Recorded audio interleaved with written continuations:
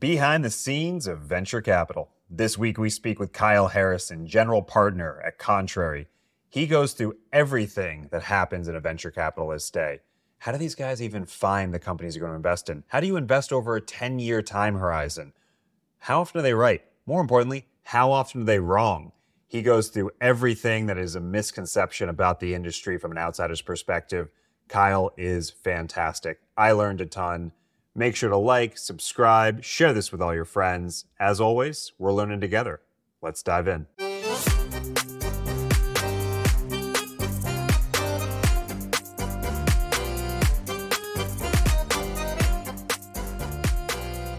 Hello, and welcome to Colby Howard Wants Your Job, the show where we find out what the heck everyone else does with their day. I have a very special guest today, Kyle Harrison. How's it going? How you doing? Doing good, man. Thanks for having me. Absolutely. A general partner at Contrary, super thoughtful about all things venture capital, which is why he is the perfect person to go through exactly what a venture capitalist does. And starting out, we are filming this on November 8th, the day that OpenAI went down for 2 hours and shook the tech world. That's right. No one could do their homework. Yeah. No one could chatbot their chatbots. Yeah. It's a monumental day in the technology world. But to start out, quick detour, zagging right away. You went to BYU, correct? Yep. Undergrad, Brigham Young. I remember when I was interning at Goldman my sophomore summer, you had the Ivy kids. I was at Davidson, 1,700 person school in the South. Then you had Indiana Business School undergrad and BYU kids. There you go. And the BYU kids crushed it. And it feels like a super under the radar school.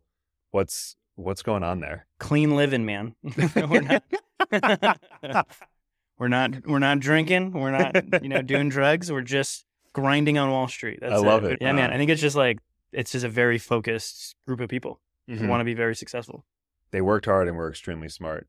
Anyway, to start out very high level, I think this is fascinating because most of us sit down at our desk and we think about the next hour, the next day, maybe the next month at our jobs. If you're an investor in the stock market, you're maybe thinking about a 6-month or a year-long time horizon. Private equity, your hit rate needs to be pretty high and you're thinking about maybe a 5-year timeline.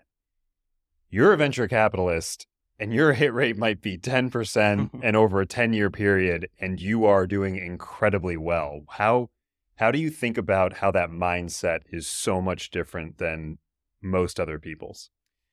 Well, I think every investor has their own scorecard. So I don't know that it's a blanket everyone's doing well, because there are certainly pockets of time, right? Yeah. There are a lot of people that were doing super well in 2021 and now are feeling significant amounts of pain. So you don't want to ever count your chickens until they hatch, right? Or whatever. So I think the performance is relative, but the job is unique because you're trying to predict very long time frames, and it's very difficult to say what's going to happen in 10 years. And I think it's more a question of what do you see the early seeds of happening today, and what does that mean in the future, and what do you have to believe for a company to be big? So I think I spent a lot of time trying to predict what is likely to happen. I don't know that we would ever describe ourselves as predicting the future, but you're trying to predict specific behaviors, trends, whatever, that have staying power. Is it likely that people will be doing something they've been doing for a long time the exact same way? Is that likely to stick around? Or is it more likely that people are going to change their behaviors or whatever? So there's actually quite a bit of human psychology wrapped up into a venture investor's attempt to figure out what's going to happen. And so there's so much to talk about just in that. When you walk into the office in the morning, you think about Slack, you think about email, you think about meetings you have, and you think about, let's say, personal time thinking. What is a normal day looking like? What are you doing? Who are you doing it with? And what's the goal of each part? So I think every activity that you do is centered around a company. Because at the end of the day, it's I actually don't spend a lot of time sitting in a chair, smoking a pipe, pondering the future state of things, right? Because it kind of sounded like that for a second. That's right. No pipe. Clean living. I think it's less about like us predicting the future and more us trying to like understand what's happening in the world. And really the people who are sort of like inventing the future are the founders, like people that we work with. So most of the time I spend my time thinking about like right now I could list for you 6 companies that are forcing me to think about things in a specific way and understand like, okay, well, what do I believe that this company is going to do, is going to work or whatever? Like those companies kind of center my thinking. Let's just to follow on that real quick. How did you get to know that these 6 companies existed? I think that so like what you're talking about is like deal flow is how people describe it, right? Like where does your deal flow come from? My firm is a little bit unique where most firms it's like either they have a strong enough brand that people come to them, or they're doing a lot of cold outbound and just reaching out to random people. We're a little bit unique where Contrary manages a 500-person talent community. So there's hundreds of people that we've identified from top companies, great schools, whatever. And we stay very close to them, and they often give us signal into like what's interesting, whether it's like, what are the companies they're starting? What are the companies they want to go work at? If they're one of their sharp friends goes to work at a company, they tell us about it, whatever. So most of the companies that I find, it's because I've paid attention to some talent signal. There's some smart person who went to work somewhere, or there is a really good company that produces good talent. We call them talent vortexes. So SpaceX is a talent vortex, right? Where there's tons of really, really smart people that work at SpaceX. I spend a lot of time paying very close attention to those talent vortexes. And then, okay, where do people leave when they go? So if I find a company that has, 20 people and 6 of them came from SpaceX, that's interesting. I want to understand why that company has attracted so many good people. So you sometimes hear about like you have to have a thesis about the future, thesis-driven investing. I think the future is going to be this. Let me see what companies fit into that. It sounds like what you're saying, and it's not binary, is let me just talk with as many smart people as I can. They're seeing something, so much so that they're starting a company around it or joining a company that surrounds that idea. And you're like, now that is a signal for me to be interested in it. Yeah. They basically talk about like 3 jobs that a VC has. It's finding interesting companies and then picking which companies to back. Because we can, like, if I find 6, I'm not necessarily going to choose to invest in all 6 of them. And then even if I pick let's say I pick 2 of the 6, I then have to win the right to invest in that company. Like I might pick those 2, but they might not pick me because they have other options and stuff. So finding, picking, and winning are largely the like jobs that every investor has to do. So I just happen to, on the finding side, we happen to do it a different way, which is very talent focused. We're very focused on people and where are they going and what do we think of the people that are associated with the company. Firms like USV, Union Square Ventures, they have a very specific thesis-driven approach. So they'll literally sit down and they will bust out the pipe and imagine the future and say, I think that the future looks like this, and now I'm going to go try and find the companies that are doing that thing. Or you'll often see like incubations from firms like Lux or Founders Fund, where they do the same thing. They sit down and they predict the future, and then they try and go find somebody to build in the direction of the future they've seen. It's just a different strategy. And part of this is just an investor versus an operator, an investor mindset versus 90% of the people in the world who go in to their job to do a job. You execute that day and then you go home. You execute, you go home. It kind of sounds like theoretically you could spend your entire day, and you just said you don't, smoking a pipe, thinking about the future, reading a lot of publications, and theoretically you could be a very good venture capitalist. I think it's Arthur Patterson, who was an investor at Excel. I think, don't quote me on that, but don't put it online on a video recording or anything like that. This will be the TikTok. That's right. But somebody like that said that he talks about this idea of like having a prepared mind or a prepared mind exercise. And it's this idea of like, we have spent a lot of time thinking about that thing, doing that, like smoking the pipe, reading stuff, thinking about it, whatever, so that when a company appears and we have a prepared mind on certain things, we've recognized that there's value in that. So like Excel, if I remember correctly, like one of the examples of this was Facebook, where Excel invested pretty early in Facebook, and they had a very prepared mind when it came to social media. And they'd thought about like, what are the network effects that really drive a social network, as opposed to like things that have been tried before, like MySpace and Friendster that maybe didn't work. they had spent the time disciplining themselves to understand social networks so that when they saw Facebook, they recognized this is something special.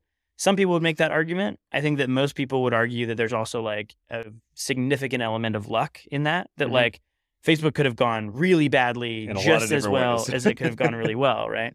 And so I think like a prepared mind can work to an extent, but then there's a question of like, how do you measure success and stuff? Like, what is the scorecard for activities like that?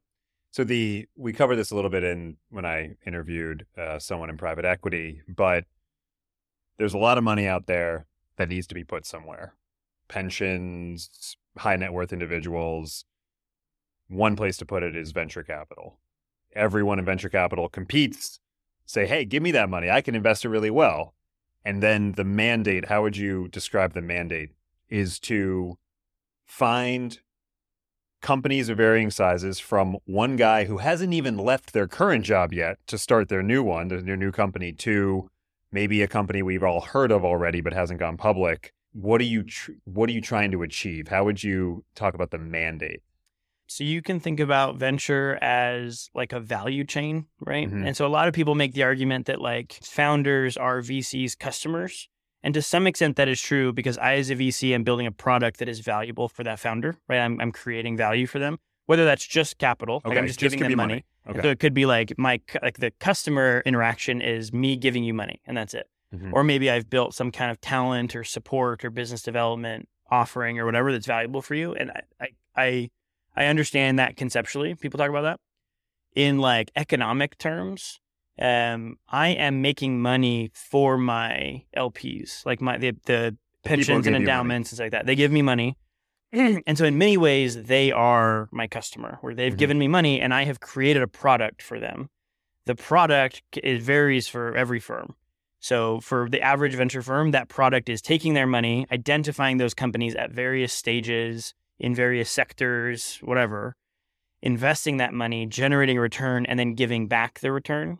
And as a reward for that, I get to keep a certain percentage, which is the same thing as like a margin. Like when Walmart sells you something, they had to pay somebody to be able to get that thing. Right. And so their margin is what's left over. That's my margin is whatever. Like in most firms, it's like 20%. It's like whatever we make in excess of what the money you gave me is, that 20% is what I get to keep as a VC. So there is like a value chain there. There is no like one size fits all venture firm. There's a lot of venture firms that are trying to be everything to everyone. So they'll invest across any stage and any sector. Like they'll be doing everything from crypto tokens to biotech, like pharma companies, to application software, to open AIs of the world, right? You can invest across sectors and across stages where like you'll do everything from, investing in very late stage companies that are maybe a year or two away from going public, all the way down to the like person with an idea that you're giving money to even before they have an idea. Like you have to dictate your strategy. Like where is our focus area? And then you hope that strategy is effective. Like just recently, somebody launched a $30 million venture fund whose explicit focus is on like fighting misinformation online. Like that's their whole strategy. Like it's very, very niche. So the only companies they're going to invest in are either directly or tangentially related to fighting misinformation. That's right. The only people they'll talk to and invest in. That's right. So that's like a really niche $30 million fund that's focused on a very specific thing. Or you'll say the same thing. You'll see the same thing with like there are funds that are explicitly focused on longevity. And so it's just like increasing the average lifespan of a human being. And it's like a lot of pharma stuff and things like that. But that's their only focus. And those are usually smaller funds because there's only so many longevity companies or misinformation companies or whatever. And then you have like dramatically broad firms that are managing tens of billions of dollars, like I said, investing across stages, across sectors and stuff like that. So it can be all over the map. If I'm starting a company or even joining a company, I am making a bet that my idea is good and I can execute it. It'll grow. It'll be valuable. For let's say longevity, you're making the bet when you launch the longevity fund that longevity will be something, will be valuable, that companies will emerge, that I will be able to invest in those companies and that those companies will do well. But the reason they'll pick me is because to accept my money is because I'm the longevity expert. Is that Potentially, yeah, if that's your strategy, right? It might be that you have really specific relationships with big pharma companies. So the companies that you invest in, they need to go through distribution with big pharma companies. And you were an exec at a big pharma company for 30 years and you know everyone in the industry. And so they really want to take your money because you're really good at that. Or maybe somebody worked in the defense department for 30 years and then they raise a fund that's explicitly focused on investing in defense firms. Or you are contrary and you've built a multi-100 person talent network. And as a startup, you want to focus on hiring the very best people. Totally. And we have a track record of placing really exceptional people in great companies. So everybody has their elevator pitch. Let's say there's 100 venture firms. 10 of them generate most of the returns. What is like an okay return? What's a bad return? If the number 100 VC on that list, someone started a venture capital firm, they raised money, they raised $100 million to invest in a lot of different companies, and then 5 years later, 10 years later, they've done what? So the worst are that you've lost money. Like anything below 1x, you've lost and you may never raise a fund again. Mm-hmm. The only exception is sometimes so you invest a venture fund over the course of 2 or 3 years. That's when you deploy it. Mm-hmm. But you keep the venture fund for 10 years. Because usually it's like you invest up front and then you wait. And so you wait. Which is a wild concept, by the way. That's crazy. Well, and what else you can do is you can invest in a bunch of companies that look like they're working, or they're just so early that it's hard to tell. So you you invest for fund 1 for 2 years, and then you wait. And then while you're waiting, you raise fund 2, and you invest that for 2 years, and then you wait. You could be on your 3rd or 4th fund before you've ever actually seen an outcome, seen a company get acquired or go public or whatever. And by that point, you've had many shots on goal. And so even if your first fund is a 0 or whatever, a really bad return, maybe your 2nd or 3rd fund, you invested in some good companies and that can keep you going. But for the most part, if you raise a fund and you return less than the money that you invested, then you probably won't stay in the business for very long, right? So 1x is baseline. You at least want to return the money. And then most people benchmark to the S&P 500. So I could have just put my money in stocks. Totally. And what would that return have looked like over the course of 10 years? The vast majority of venture funds don't beat the S&P 500. You would be better off just putting your money in the stock market. The difference is the hubris of most venture VCs, myself included, is that you can be one of those top firms. Mm-hmm. And maybe there's an element of it's not the same 10 in everything. Mm-hmm. It kind of shuffles depending on strategy. But what you believe is that you can drive outsized returns, better than the average person. But the data indicates that the vast majority of people fail to do that. Interesting. So let's go from high level to very nitty gritty. I think it would be fun. Let's say I'm starting a company. I have an idea for an AI-informed, AI-backed recruiting company, not tool. I am emailing a whole bunch of people in venture capital saying, hey, I've got a super interesting idea that's going to change the world, and parentheses, but I'm not putting it, also make you a lot of money and me a lot of money. I'm emailing that to the entire venture capital community, correct? And you might get that email? I've gotten lots of those emails. Okay. In that specific instance, I need money to start my company, and you're one of the people who got the email. How are you reacting to that email? In that exact example, the vast majority of people are probably not responding. And so a lot of VCs, the thing that gets criticized is that VCs often look for warm introductions. They actually don't really want people to cold email them. I don't know any of the numbers, the data, but I would imagine that sub 10% of emails that come to an investor that are cold get responded to. And some of them are super weird, borderline illegal, it can get really weird. There are a lot of firms pride themselves on saying we don't accept warm intros. Because if you think about it, it's who can I get a warm intro from? It's people that I know. Who do I know? Probably people that look like me, right? Yeah. And it's white upper middle class people went to the same I think again, BYU, Pride is not one of these schools. But I think something crazy 80+% of VCs have gone to one of 3 schools. Jesus Christ. And it's Harvard, Stanford, and Penn or something like that. Mm-hmm. Which is insane. It's just these bubbles of people's personality. Harvard has filtered them already. That's what you think, yeah. And then they're filtering for themselves, and everyone just gets to stay together. That's right. Yeah, it's not great. So I recognize that that is like a problem, but that the reality is that like most introductions come from like, I respect so-and-so and so-and-so introduced me to a company. And I even actively try and like curate relationships with people so that they trust me and they feel like they want to send me stuff. Or it's the same thing. I have people who like I write a lot and I put out my writing so that people get to know me. And then those people who read my writing and like me, they will send stuff to me or whatever. kwharrison13.com. Let's say it does get to you and you go, interesting. Out of all the warm intros and all the cold emails I've gotten, this is worth the conversation. What's the bar for this is worth the conversation for you? So it goes back to the like finding, picking, and winning, right? Like anytime I come across a company, I've technically found it, right? Whether it's like I just read about it in some article or whatever, or somebody sends it to me or anything. So any of those things can technically be finding. Picking is like how far you move it down the funnel. And that can be like, I get an email, I look at it, I make a judgment call. That is actively me picking. I might be wrong, right? I should have taken that intro and I didn't. And like that goes on to be a great company. Or I spent too much time on this one company that I, in the end, said no to and shouldn't have. Yeah. Or I lose, right? Like I spent a ton of time with that company and that company decides to go a different direction and I lose. Like there's a huge funnel of opportunities for that company to fall off my radar. Again, I don't know what the numbers are in different firms or different for different people, but I would imagine that like over the course of a year, you might look at like, if you count anything you find, which is like anything I read about, anything I email, anything I think about that's interesting, I see on Twitter that I save and look at later or whatever, any of those, thousands of companies every year. And there are thousands of you. Yeah. Everybody's looking at different things and there's a whole network of people looking and making judgment calls, and some people like something, some people don't, whatever.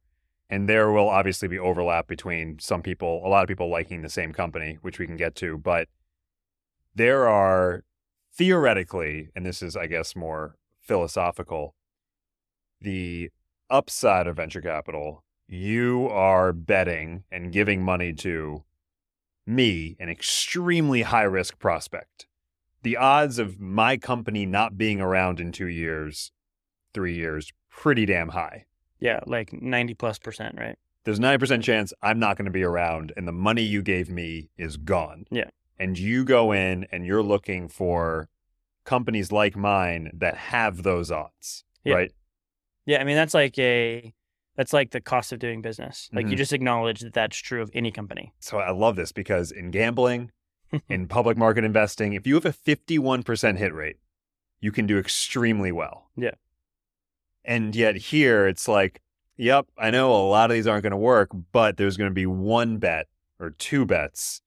And I'm constantly trying to find 10 of which one could be that thing. Is that the right way to think about it? There are, so like, I think it's like 80% of startups fail outright. Like it just go to zero.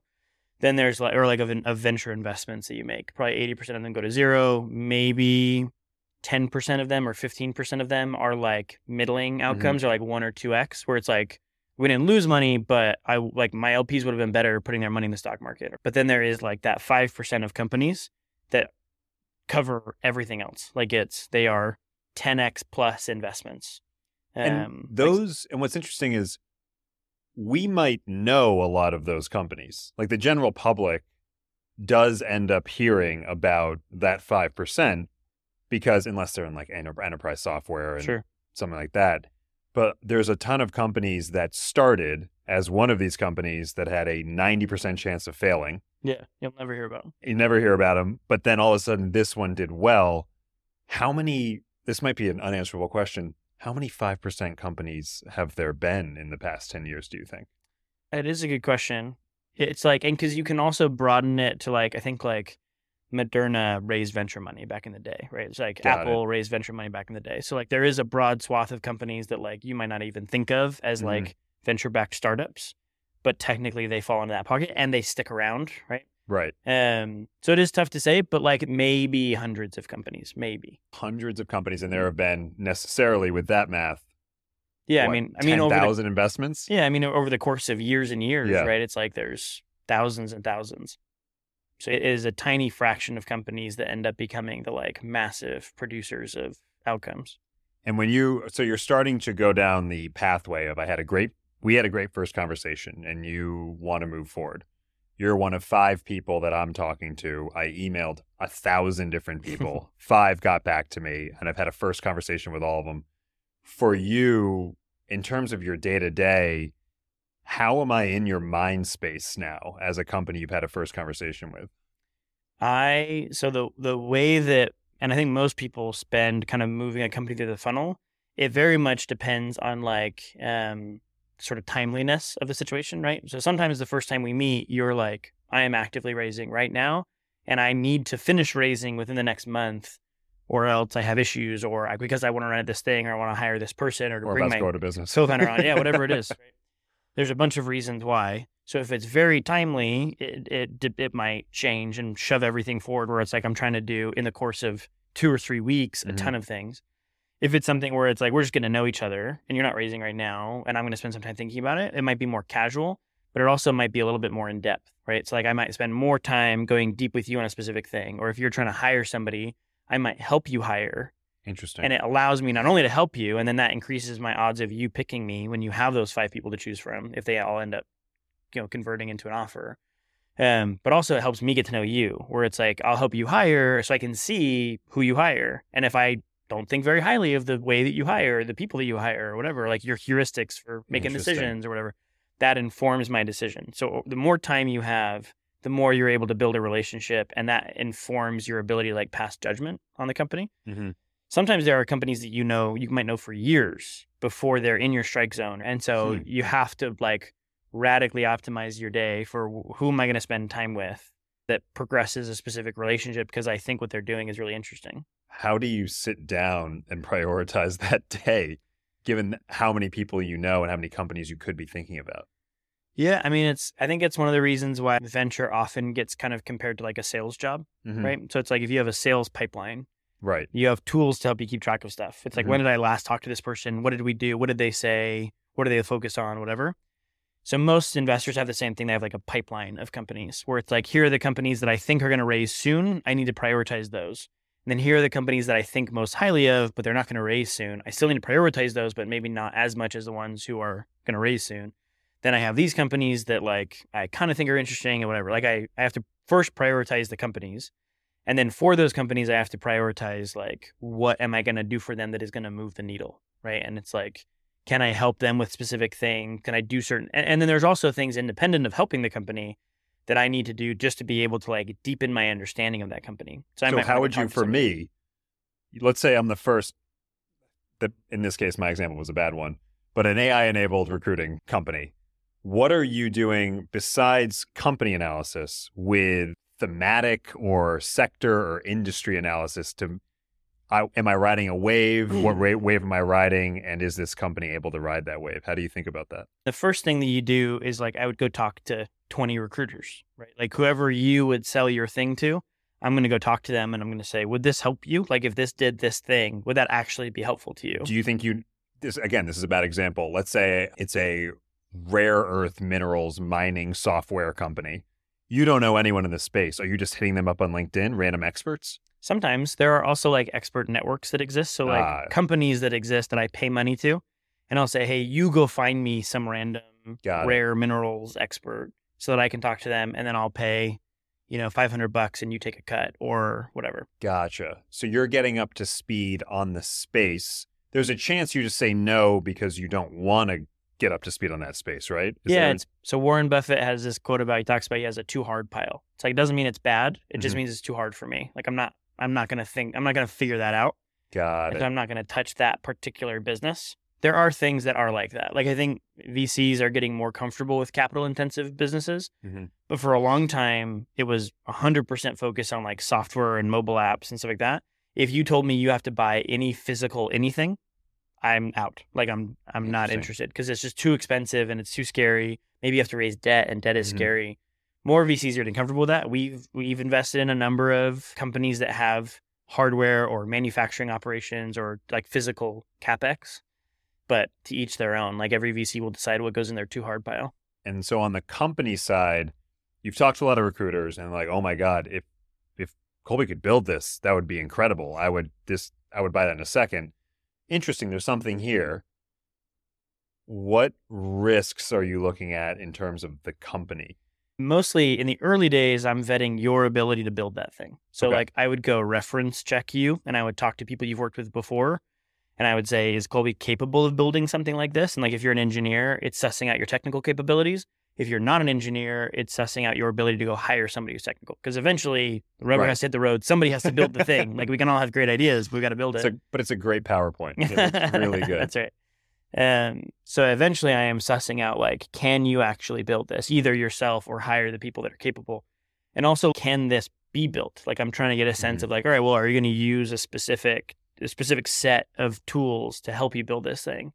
And if you're like, yeah, I'm going to use GPT, OpenAI's, whatever, then it's like, okay, I need to go figure out like, well, that's going to require like fine tuning for specific recruiting tools. Or it's like, well, recruiting requires a lot of LinkedIn data, and LinkedIn does not want you to have their data. Their APIs. And so totally. So can you build a model that would help your recruiting tool if you can't get access to LinkedIn data? Mm-hmm. How are you going to do that? Like, I'm going to ask you all these technical questions about how you plan to build it.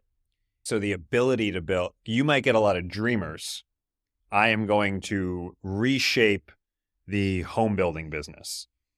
Oh, like, do you know that wood is involved and that you have to source that wood? Like, there is a capacity of when you move out of the software, actually even software space, it can be so advanced. Would you ever take a bet that they will figure it out because they're ahead of a trend in technology that will be ready in like 3 or 4 years? Maybe, probably not like that level of like, who knows? Because there is such a thing as like being right, but early and therefore wrong.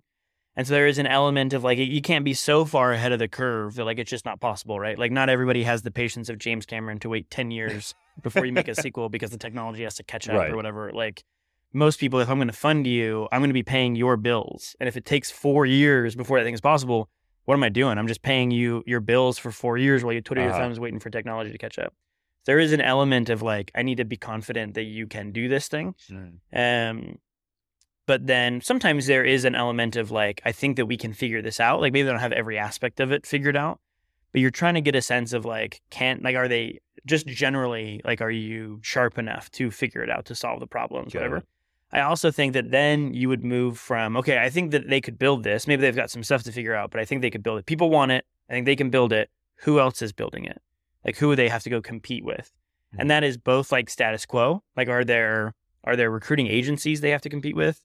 Are there other like software providers that are selling recruiting software that maybe it's not AI driven, but it is valuable? It works really well, even though humans are doing it. Yeah.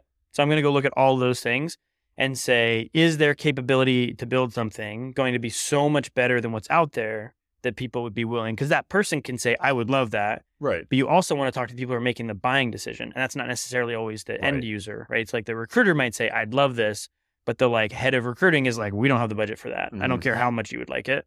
And so you often have to understand, like, is there market demand? When you said pre-seed, seed, Series A, Series B, I think most people imagine that a company with no revenue and has just starting is infinitely more risky and infinitely more likely to be a zero than a company with 10 million of revenue. But you see, depending on where you choose to invest, a company with 10 million in revenue, 100 million in revenue, 0 in revenue, all those companies fail all the time. And so how would you describe the challenges? Because inherently as a person, 0 revenue, that seems super risky. 100 million, doesn't everyone like them? Why wouldn't everyone invest in them? How would you explain that concept? So there is like a sliding scale of like risk to reward, if you will, of like a particular investment. High risk, your reward goes higher. So the odds of you failing when you're 0 revenue, just getting started, whatever, super high risk. But if I invest early, I mean, there are people that like Lance Armstrong made like $150,000 investment in Uber. And I think it ended up being worth like $40 million or something, right? Jesus. It's like huge risk because he invested super early, but like massive outcome. Like the X factor on that investment is massive, right? And so then as you move up a company's life and it has 10 million of revenue or whatever, like that company is less likely to go to 0. But can. It could go to 0 for sure. Like there's lots of businesses. It actually doesn't. I actually think like once you cross a certain threshold, companies don't just die easily unless they have like fundamentally bad business models. So that's one of the reasons VCs are scared of debt, because debt is one of the things that will kill you. Like you have to pay interest. Right. And if your revenue is fluctuating or whatever and you can't make interest payments, you're screwed. But if you're just like a company that generates a little bit of revenue and like you're not crushing it, you're not exploding, but it's just software. Like it's not that you don't have that many costs. And if you could fire most of the people and just keep living like that, like there are a lot of technology companies that become lifestyle businesses where it just kind of. Are you allowed to be a lifestyle business? Yeah. Given that you invested in me. Yeah. 5 years in, I got 10 million of revenue. That's right. I'm not happy, right? If you suddenly flipped the switch and you said, this thing prints money for me, I'm not happy about it because I was shooting for a big outcome, right? But that happens a lot. If I have control, then I'm allowed to do it. Yeah. Got it. Yeah, like if your investors own more than like a majority share in your business, they could force you to sell the company so that they can make a little bit of like get their liquidity. People turn it. I for some reason thought that was just not allowed. Yeah. People turn it into a lifestyle business. Even sometimes people will do like dividends over time, right? So they'll like if they're profitable, they will pay their investors back each year a little bit out of their profit to be able to get that investor whole. But it probably takes several years to pay them off. And so their IRR, which is like measuring the return over time, goes down. But hopefully they're getting like a certain X factor of return that it's good enough for them, right? So that happens not, I don't know, not the majority of the time, right? Like, again, like a lot of companies fail. But once you get to a certain threshold, there's very few companies, like maybe a good example, and I have not ever invested in this company. I've never really worked with this company. But there are two companies that were like, it's just a very interesting story, Envision and Figma.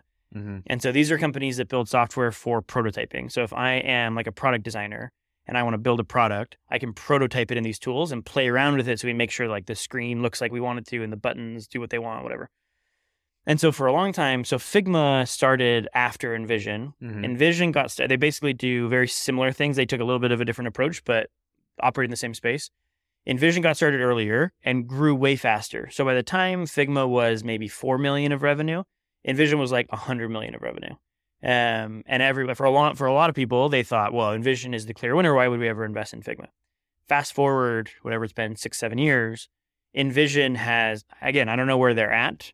It's still around though as a company, but Figma is a dramatically better business, like just dramatically. Like Envision is smaller than they were from an employee count. Again, I don't know what their revenue is, but I imagine it's not growing super fast. Like there's a lot of things that went wrong with Envision to the point where Envision is no longer likely to become the outcome that its investors wanted it to be. But they're not just going to be like, we tried and then just shut down a $50 million revenue business. Like you do something with it, you figure it out. Right. You would have been thrilled. You would have told people, yeah, I invested in Envision. Yeah. And people would respond, oh, that's going to be super good for you guys. And then it just, and then someone else comes. You mentioned Lance Armstrong. And I think from a mentality standpoint, this is super interesting. When I email you with my company, let's say it hasn't started yet. Let's say it has 5 million in revenue, whatever it is. If 90% of the population got that email, a lot of people will be, oh my God, this is my opportunity. And they look at, I could be a billionaire. This is the next thing. I can't believe I got this opportunity. I feel like it is human nature to get very excited, especially when they hear all these stories about Facebook and all of that in the news and startup billionaires.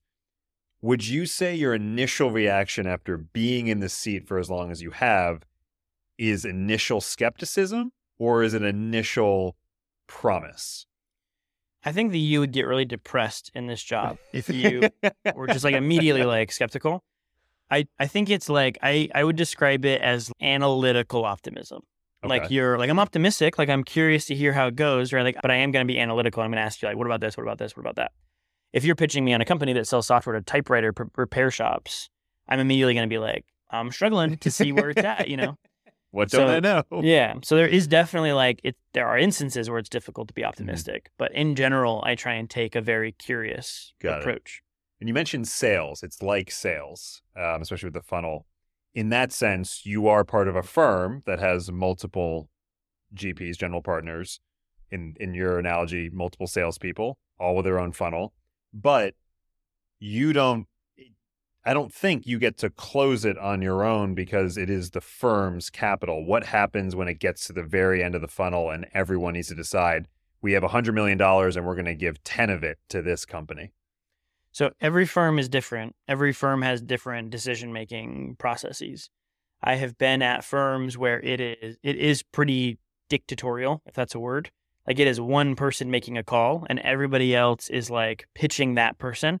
And that person decides yes or no. That's like a single manager on top. Yeah. Thank you for all your ideas. I'm going to choose which ones I like. And a lot of times it's like a billionaire, like founding and partner or whatever, right? Like it's like that. This is that guy's firm and we know who we work for and we're pitching that guy. I've also worked at firms that are like super egalitarian where every single partner votes on every deal. And it's like you can vote 1 through 10, how much you like it. 10 being you love it, you want to drop everything and invest in this company. 1 being like, this is garbage, I hate you for bringing it in. And maybe you can't be a 5 or a 6. Like they don't want anybody in the middle. It's like either you like it or you don't. And so you vote, and then maybe the average score has to be above a 6, right? It's like super, where there are like, you could have a very senior partner who's maybe made billions of dollars for the firm and for its LPs. And that person gets shot down because they couldn't get the votes. Interesting. Like there's a broad spectrum of ways that people make decisions. Contrary is sort of independent, right? Where each individual general partner has check writing ability, where if I want to do something, I can do it. Like I don't need everybody else's buy-in. Now, that doesn't engender me a lot of like goodwill with my partners if I'm just like, F you, I'm doing this, I'm doing that, I'm doing whatever I want, right? Like I respect my partners, which is why I work with them. And so basically every time I'm going to take into account their perspective when I'm making a decision. But at our firm, we want everybody to be able to make contrarian investment decisions. Nice. As we start to wrap up, if I'm 25 years old, I go into venture capital, what am I not thinking about? What are the misconceptions that I'm having that most people get wrong when they join the industry? I think that most people think that venture investors know more than they actually do. Like I think that's the biggest misconception is that like capital equals expertise or knowledge or power or whatever. Most VCs are pretty stupid. Like everybody's pretty stupid, right? Like in the grand scheme of things, we all make really bad decisions. And like no one knows the future. Yeah, like our psychology is super messed up too, right? Like we make decisions that go against our own like well-being and stuff. Like there's a myriad of reasons why we're all pretty stupid. VCs are also pretty stupid. But one of the reasons that they are often dumber than the average person is because they are inhaling their own hype.